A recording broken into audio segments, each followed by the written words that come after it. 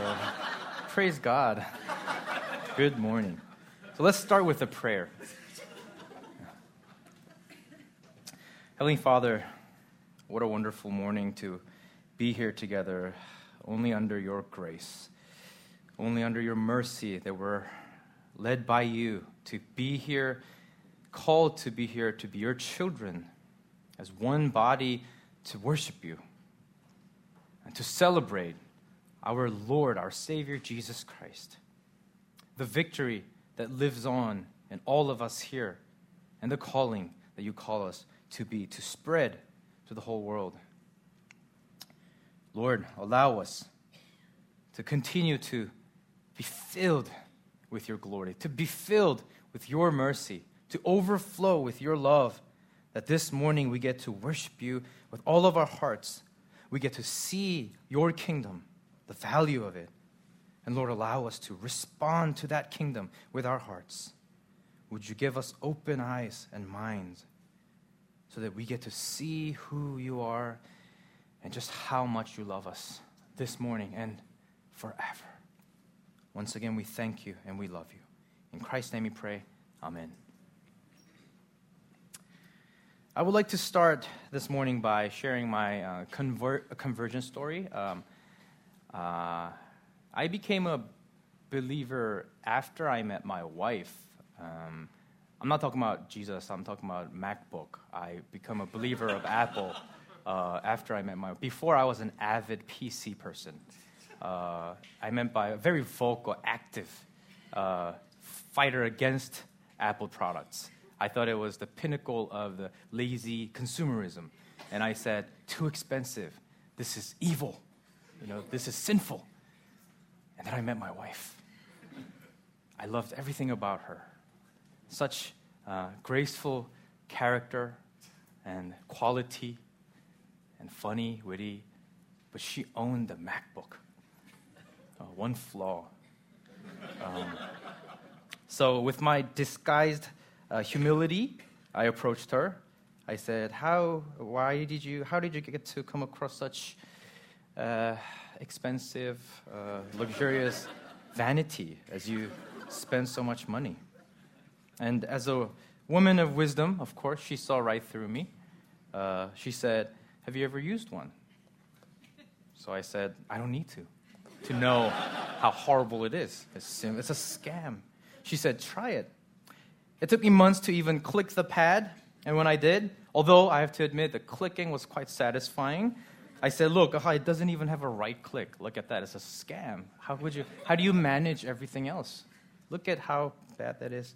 What got me to try it out a little more genuinely was when I saw how her old MacBook, very old MacBook, completely outliving my much newer PC laptop. I bought a brand new one. 3 years later, it just died on me. And we didn't do it. I cherished it. It died on me while the MacBook thrived. So I said, something must be going on. So as my beloved PC, I did a farewell to it. I said, I'll give it a try. So I got a MacBook. And ever since then, I became a believer of Apple. Hopefully you understand that I'm not advocating Apple products. It's a hotly debated product. But just before I knew what it felt like, before I experienced it, I thought it was just overpriced. The value was overpriced. Now, as I constantly encounter such powerful proficiency and such sophisticated simplicity, faithfully empowering me to do everything I can in the name of God, it isn't expensive anymore. I see the value. It's worth everything. Again, you can debate. Yes, PC is great. But thankfully, today's passage is less debatable. We see a better product. We see a better thing. The kingdom of heaven. I'm not daring to compare the Apple product to kingdom of heaven. But what I'm saying is, until you experience it, you don't know. But once you encounter it, once you get to know and see it and feel what it is, you get to see the value of it, and that changes you. That changes you. So let's take a look at two people told by Jesus in parable, how such encounter changed their lives. For the last 2 weeks, Pastor Bill preached on the Gospel of Mark about what it means to be citizens of another kingdom. And we saw how the kingdom of heaven confronts us and how Jesus brings us such kingdom to us. And last week, we saw how the kingdom grows both internally and externally throughout the world, from such small state, like a seed, to an eternally great size and dimension. Today's passage comes from two parables from Matthew 13, and we get to see what our appropriate response to such kingdom. As we encounter such kingdom, how do we respond? Today's passage contains two parables, the parable of the hidden treasure and the parable of the pearl of great value. This is simply how they go. Since they're quite short, let me just read the whole passage again. Verse 44 through 46, let me read that. The kingdom of heaven is like treasure hidden in a field, which a man found and covered up. Then in his joy, he goes and sells all that he has and buys that field. Again, the kingdom of heaven is like a merchant in search of fine pearls, who, on finding one pearl of great value, went and sold all that he had and bought it. The commentators do agree to say that these parables, just like the previous parables in Matthew about hidden leaven and mustard seed, they're not necessarily provided with great extensive description of the narrative. Who were they? What kind of scenery was that? They're just simple. And that's probably because they were spoken to the disciples who already knew the meaning. When they heard it, they knew the context. They knew what it entailed. One thing I would like to do is to see some patterns in the two parables. There are 5 patterns that happen quite equally to have appeared in the parables. First is this. There's the reference to something very valuable. The reference to something very valuable. And then those two figures find it. They find it. Third, they go. Fourth, they sell everything that they have. And lastly, they buy it. Both the treasure finder and the merchant go through this. The message from these parables can be quite simple. The value of the kingdom of heaven is so great that when you get to encounter it, you can't help but to sell everything and buy it. In other words, it's worth everything. Now, but in order to make this message more applicable and speak more powerfully to our daily lives, we've got to dive deeper into the passage. I'd like to take us to 3 parts of the parables. I see 3 E's. One is error. And then we see the encounter. And then the third, the effect.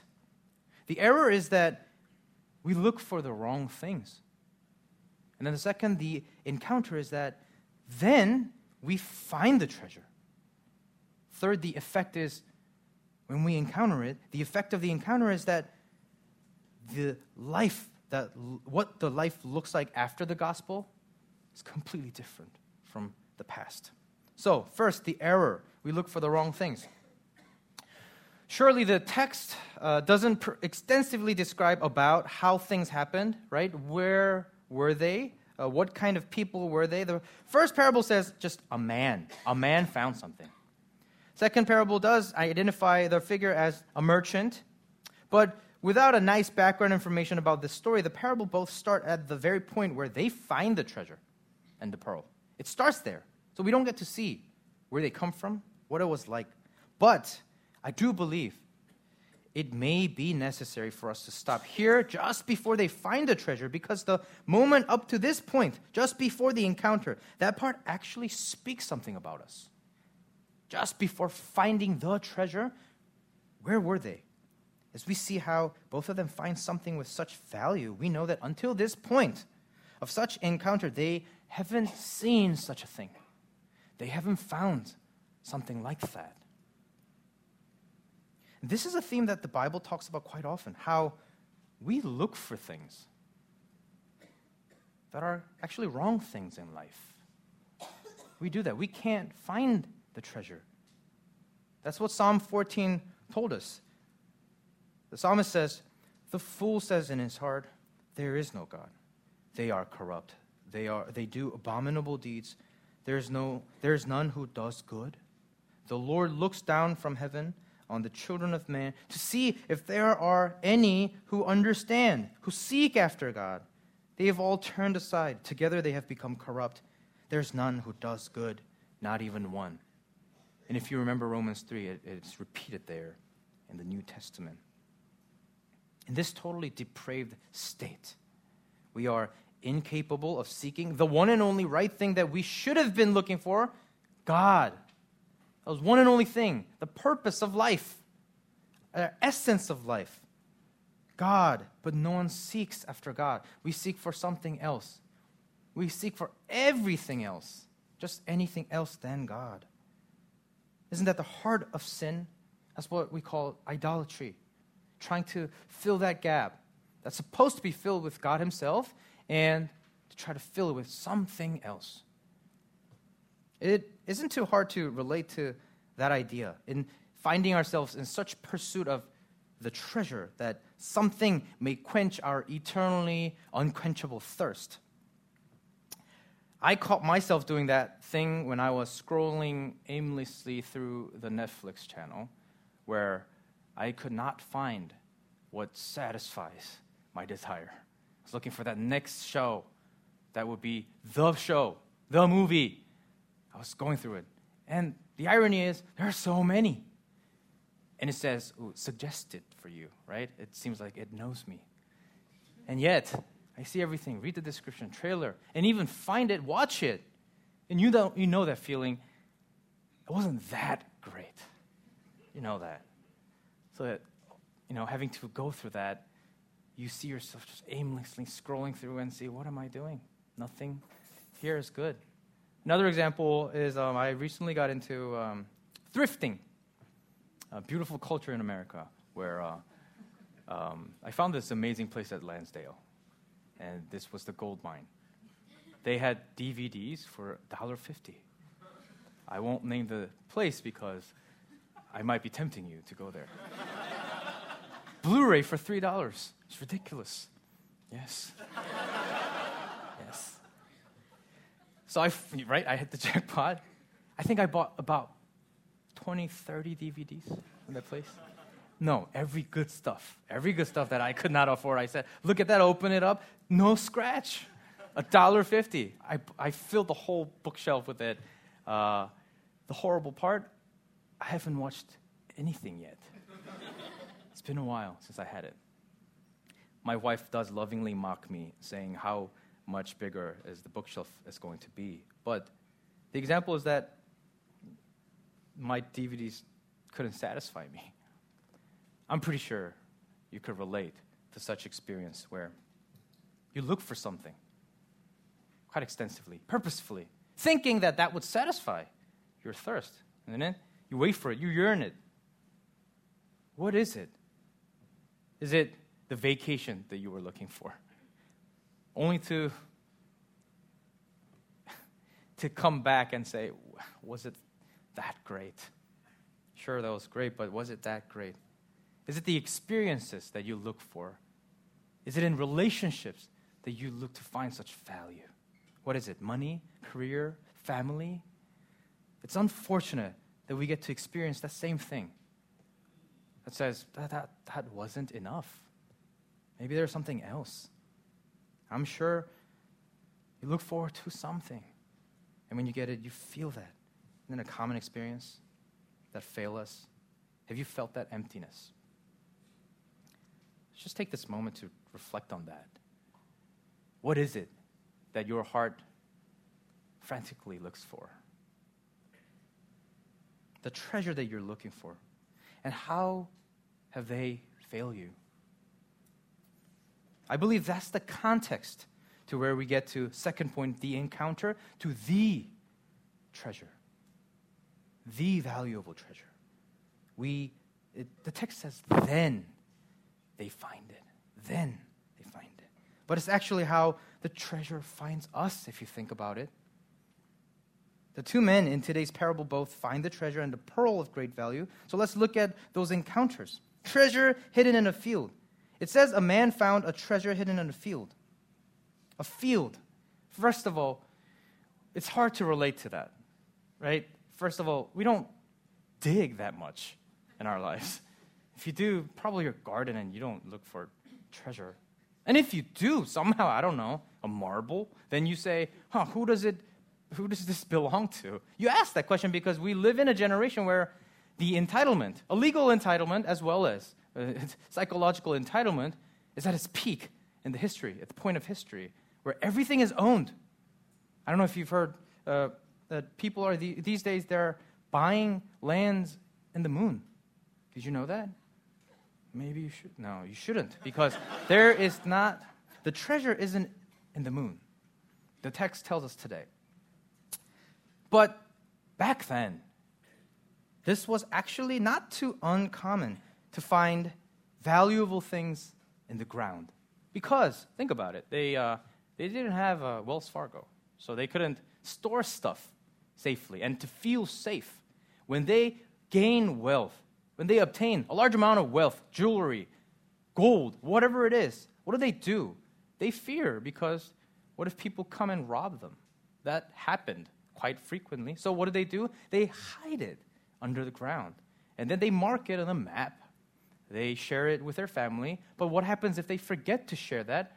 Or worse, they all die before sharing that to the next person, which happened quite often. And what happens? It's hidden in the ground, and no one knows where it is. Hence, the treasure hunt. It's not too fictional when we hear about those treasure hunts. It was historical. Things happen. In fact, that was quite common in the ancient Middle East. Whole generation just gaining that, to lose that. And next generation, some random figures finding those things, and by that time, no one owns that. So this was something that disciples understood. But what about pearls, though? That we could understand. Pearls, right? It's hard to relate to seeing the value of a pearl, even if it's a genuine one, because we see that in any local jewelry store anywhere here, right? We could Google it in Google Map. Or worse, we could order it on Amazon. We live in the future where we lost that value, kind of. Now, historically, though, pearls were actually as much as, if not greater than, the value of gold. They were a sign of prestige. They were a sign of wealth. It was valued highly. So that's what it represents. All that is to say that these two men found something very valuable. Very valuable. In fact, something so valuable that it was worth everything that they owned. They were eager to sell everything to buy that. Now, in this second point, I would like us to focus on that part where they both encounter the treasure. Both parts make it seem like almost the encounter was accidental. When we don't see such 7 points to approach and find treasure, how to find such pearl of great value. We don't see that, but they come across it. It almost seems like the treasure and the pearl came to them. That is how the kingdom of heaven works, though. If you remember Pastor Bill's sermon 2 weeks ago, it is the kingdom of heaven that comes to us. It is Jesus Christ who brings that to us.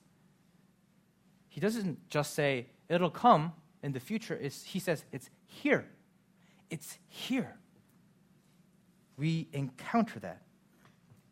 Now, here's I believe, the crazy part of this parable where this pearl, this treasure, isn't even an object in our application. The kingdom of heaven, it's not even it's a person. Jesus Christ is that treasure, that value, so highly valued that everything else becomes worthless. It's that person. And don't you remember how Jesus is the one that approached you? He's the one who reaches out to find you. He's the first evangelizer to us. He evangelizes the gospel, the good news to us, saying, believe in me. He is the one who approached the Samaritan woman at the well. He is the one who came to the disciples and said, "Follow me." He's the one who came to us with the message and said, "Would you believe me? Because I've already paid for you." That's how he found us. If you're a Christian, then you know that the gospel came to you. Where did it come from? And for those who are struggling to look for the wrong things, that's the good news, isn't it? When we fail to find him, he finds us. The kingdom comes to us. And the crazy part is this is not a one-time deal. As he finds us, kingdom finds us continually, every day. The gospel comes to you every day. So the question is, how does it come to you every day? How does the good news approach you every day? How does it convict you of who Jesus is and what he's done? Where do you see that?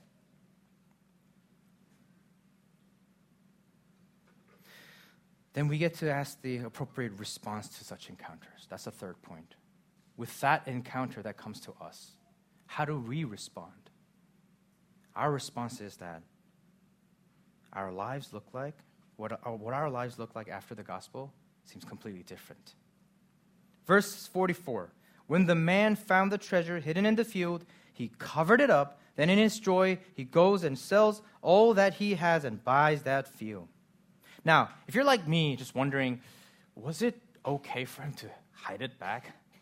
What about, shouldn't he have reported it, right? If you're wondering that, I don't think you're alone, because even the rabbis asked that. They had a hot debate about that.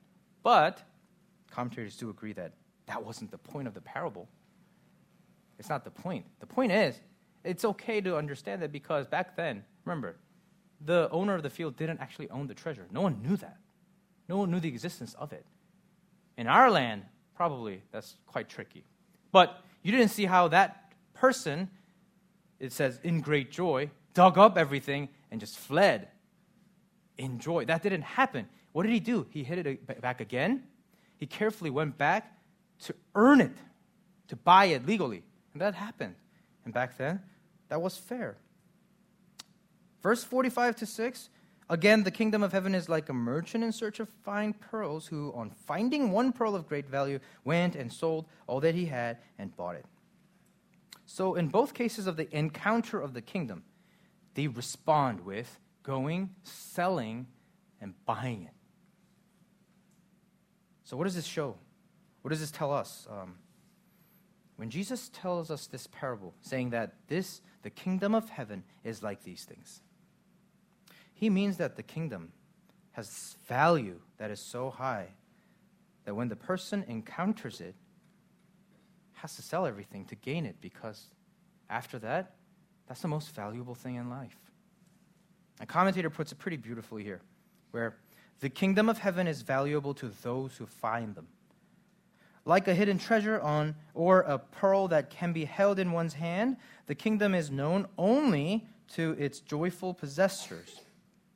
Yet those who find the kingdom, i.e., who receive the message and who respond in discipleship, have begun to experience the wonder of the kingdom's presence.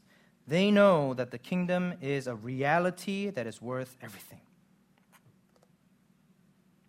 When we encounter the kingdom of heaven, when we meet Jesus Christ, everything we previously held onto becomes meaningless. Wasn't that the confession of Paul in Philippians 3? He said it in verse 7 and 8. But whatever gain I had, I count it as loss for the sake of Christ. Indeed, I count everything as loss because of the surpassing worth of knowing Christ Jesus, my Lord. For his sake, I've suffered the loss of all things and count them as rubbish in order that I may gain Christ. The flip side of that is it means that following Jesus costs everything that we have, everything that we are. What was the response of the disciples when Jesus called them?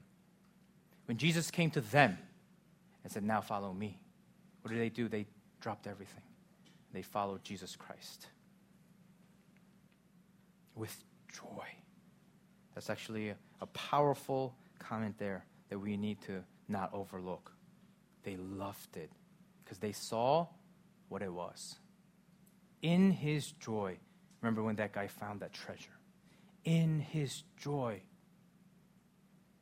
When disciples were called to serve Jesus Christ, were they saying, I guess I have to? This guy's calling me. But what about my net that I knit all my life? What about my fish? Oh, well, we'll have to see what happens. No, they dropped everything in joy. They loved Jesus. That's actually the part of response to the encountering the treasure. Joy in following the kingdom. But that's the question that actually rings pretty loudly to my heart. I'm pretty sure a lot of you. When you think about following Jesus, being a disciple of Jesus Christ, do you have joy? Are you happy? All the time? If you're like me, who get to actually answer too often, not really, not too often, not too joyful too often. If that's you, you should get that checked out. Just as I should get that checked out. Just ask why. One reason can be maybe you don't see the value as it is. Maybe I don't get to see just how great Jesus is in my life when it gets to my today. Or maybe the things that I must sell because it's lost its value, maybe it's actually kind of a little more valuable than it should be. Oh, but that's so expensive. Can't let go of that. I love that. If you truly know the value of Jesus Christ, the value of kingdom of heaven, we're leaping with joy. And yet, why am I not all the time? Now, an encouraging part is that this isn't a one-time deal only. Although this passage does talk about a quite decisive one-time deal scene where they, when seeing the value, they sold everything, they bought it. It ends with them buying it, acquiring it. The kingdom is theirs. So it's not just about it's coming, it's theirs. So sure, it's there. When you believe in Jesus Christ, when you let go of those things, and when you say, I love you now, I will now follow you. When you're saved, you're always saved. It's a one-time deal. At the same time, it's a gradual process. A decision, a decisive thing versus a gradual process. Both happens where you continuously find yourself to sell and to return to Christ. As you encounter the gospel, once you know Jesus, seeing how this part hasn't been given to Jesus Christ, you give it again. That's every day as you repent again and again. It's a gradual process. That's a hopeful message to us. Now in this both decisive and gradual process, there's something else to note here. There's something that needs to have happened before these two men who found pearl and treasure. They joyfully went and sold everything to buy the treasure. What happened in that moment? It is the fact that they knew the value in order to be able to do that. Did you think about that? How did they get to joyfully sell everything? Because they knew the value. They knew what it was worth. Knowing the value of what you're supposed to love is actually crucial in loving something and treasuring it. An example I found from my son quite recently, where recently he is going through a phase where the weight of death has dawned on him finally, where he realized that we're going to die. And that hit him too heavily. Every night, and of course on the other end, I think it's a great excuse for him to just cry. Of course, he's scared, but he says, Mommy, I don't want you to die. And he's serious, he's actually wailing. And my wife says, oh, and then she does a quite underhanded job of evangelism and say, hey, that's why it's so great to believe in Jesus. We get to see each other back in heaven. We did talk quite often about how to bring that about. But, He does it almost every day these days. And every time we're saying, hey, our chance to believe in Christ and believe in that eternal, just never goodbye. And then one night, Sean said this, when she gave all that evangelism spiel. He said, Mommy, the truth is, he starts with those things these days. The truth is, I don't love God, but I say that I do because I want to see you in heaven. He says, I don't love him because I don't know him. That was powerful to us, the level of honesty. I feel like we learned a lot from his powerful trust in us and being so vulnerable to that honesty. When I think it's kind of rare to see that in us adults. When we see ourselves just lacking in loving Christ, just passionately enjoying his presence, a lot of times it is because we're forgetting who he is. Maybe we don't even know him that well. But to see him say that was a powerful wake-up call for us.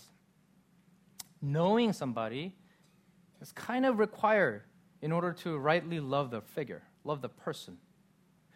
But at the same time, I think this is where our decisive as well as gradual thing actually comes together in loving somebody, by knowing somebody. Because he actually doesn't have that problem with loving me. He actually is quite genuine, quite vocal about how much he loves me. He says, Daddy, I love you, and then it seems real. Every time he finds all these toys, things to do, but he says, but Daddy, you should be here, because that's how I enjoy this. Without you, I don't enjoy this, because I love you. And probably it wasn't as elaborate as that, but he says that.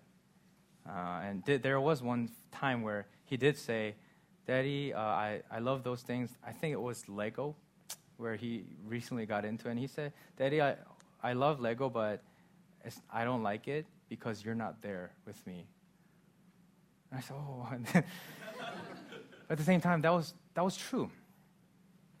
On one hand, he actually doesn't know me that well, right? He doesn't know what I'm going through. He doesn't know who I am as much as my wife. But I don't question the genuinity of his love for me. It's true.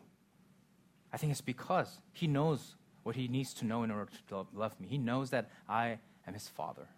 He knows that I love him more than he loves me. He knows that I will do whatever I can to protect him, provide him enjoyment, security, everything.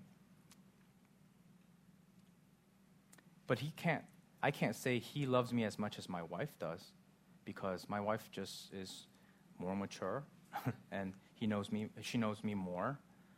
But at the same time, I believe that both of them do love me. Sure, how dare I compare my family's love to me to the Heavenly Father, but at the same time, I do believe it's an imperfect yet a glimpse of our Heavenly Father providing such information. He comes to us and says, I love you. I am the Father. I am the creator of heaven. I am the powerful, almighty God, and I came to save you. And I'm right here. Why don't you love me? I think that's enough to love him. At the same time, there is that gradual process, and in fact, an eternal process where we get to learn about him. And our level of love grows and grows and grows even more than the beginning. And I'm pretty sure you could attest to that. As you see right now, if you love Jesus Christ right now, and if you remember the moment you started to love Jesus Christ, it changed. Same love, but degree is different, isn't it? Love him more. Let me end with this question, have you found the pearl? Have you found the treasure? Have you found the kingdom of heaven? Or better yet, has Jesus Christ found you? Has he come to you? If he did you get to sell everything because you were so thrilled, because you got to see who he was, because he was far more valuable than everything we had? How are you there? Now, to those who may be discouraged by such idea of just letting go of things that we may cherish a bit too much, a daily struggle, which is everybody, I believe. there's such a gracious message of hope in the gospel. Just the chapters before in Matthew's, this is what Jesus already said. In Matthew chapter 6:33, he said, "But seek first the kingdom of God and his righteousness, and all these things will be added onto you." You see, the focus isn't about those things being added on to us. It's about the fact that we look at what's more important, kingdom of heaven. And isn't it gracious that he doesn't say, despite the fact that you won't get those things, still follow me. He says, no, things will follow. In fact, you will be joyful. You will feel secure. You will be at peace. In fact, a peace that you've never experienced before. You just don't know it if you don't follow me. What a beautiful, powerful, and challenging message of the gospel. Why is it so valuable? Why is the kingdom of heaven so valuable? I think it's a necessary, a beneficial thing to ponder upon. Why did Jesus say kingdom of heaven is so valuable?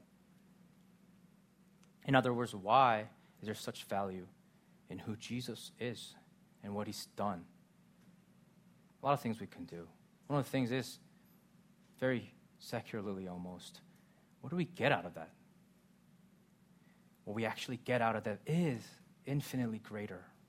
A sense of love, joy, peace, and patience, kindness. All the materials that even the world says is good, we get better there. But better yet, we get the person himself. We get to be with the one true love that we were meant to be with eternally. We get to be with that figure. I told you beginning of the story, my story of my conversion to MacBook, and although that was quite bad, silly example of finding the treasure, I think maybe say similarly bad, but a little better than that would be finding my wife. No offense, because Jesus is greater than my wife, but my wife is better than MacBook. What I mean by that is fairly recently, I remember this moment. I came to realize something. It was like a enlightenment to me at that moment. It was so monumental that I even remember this whole scene where I was walking into my house. I remember just being completely stressed out with finals and sermons that I have to preach, and I had other jobs to do, and then I was coming in to be the father of my 2 children, and a lot of jobs piling up, right? And I was stressing out, or at least I thought I was stressing out. And as I actually held that key to my key holder, and as I saw or sensed the presence of my wife there, I realized something. I realized that, I wasn't that stressed, actually. I thought I was. I told myself I was, and that came from my very sinful scenario that I was drawing, the fantasizing of what if everything goes bad? What if I fail every class? And what if ridiculous things that would never happen would happen on the pulpit? What if other crazy things happen? Oh, no. And then to that response, I realized that, those things won't affect my wife loving me. And that hit me. And I told my wife, honey, I'm okay now. Because sure, those are stressful, but I know those won't hurt you loving me. And that was a big realization that the dimension was different. Because I had that, I felt safe. And then she responded, no, still study, please. Do your job. Yeah, do your job. Yes, of course. That's what Jesus says too, I love you, but do your job. But the point isn't that, but point is the fact that it's a different dimension. The value is different. The worth is different. Because the love that I am assured from my wife is just different worth of what I would look into in other people's approval from my studies, my sermons, those things. Those are incomparable to the joy that I have with my wife. And there it is. That I had with my wife is also incomparable to what we're given with in Christ. Christ is just infinitely greater than anything around us. Any other thing. The love he provides, the security that he provides, the power that he endows us with. the joy, they are valuable more than anything in our lives. So, can we ask that question? Did Jesus find you? Isn't kingdom of heaven just precious to see how it's more valuable than anything? Isn't it more valuable than gold or silver or just anything else? And the next point is that it overflows. It doesn't stop with us. Remember how the pearl, the merchant bought it by selling everything. It was actually intentionally ridiculous because people don't do that. He was a merchant. He knew the value. People don't buy those small things. It was supposed to be almost foolish to the readers. And that's what Jesus says. To those who don't know the value, it is foolish. For those who haven't met Jesus Christ, it is foolish. But once you know it, it's everything you have, everything that you want. In fact, God uses such foolishness to other people.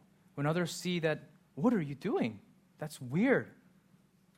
You're a fool. And as you continue to provide such love and relationship and say, no, come join me. And they say, what's going on? Why are they doing that? That's so radically different than where I'm headed. What do they have? And praise God, Jesus finds them. He saves us. He comes to us. So we do have that calling to share such value to other people and say, look at that. Ironically, we don't hide it anymore. We share that to others and say, would you buy this? Would you enjoy this together with me?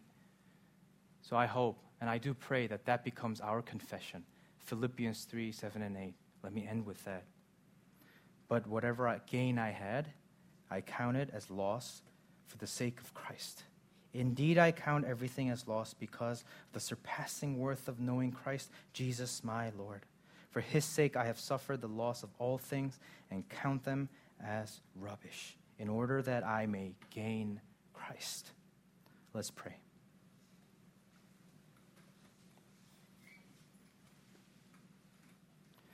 Father, it's a blessing for us to know the value of the kingdom and to know that the kingdom finds us, to know that it is Jesus Christ himself who comes to us to do what we cannot do. Thank you for such gift. Would you allow us to respond with a total submission to you with joy? Convince us, Lord, and let us continue to walk with you delightedly as you allow us to repent continuously and to turn to you every day. Let us grow more in our knowledge of you and the conviction of the value of the kingdom.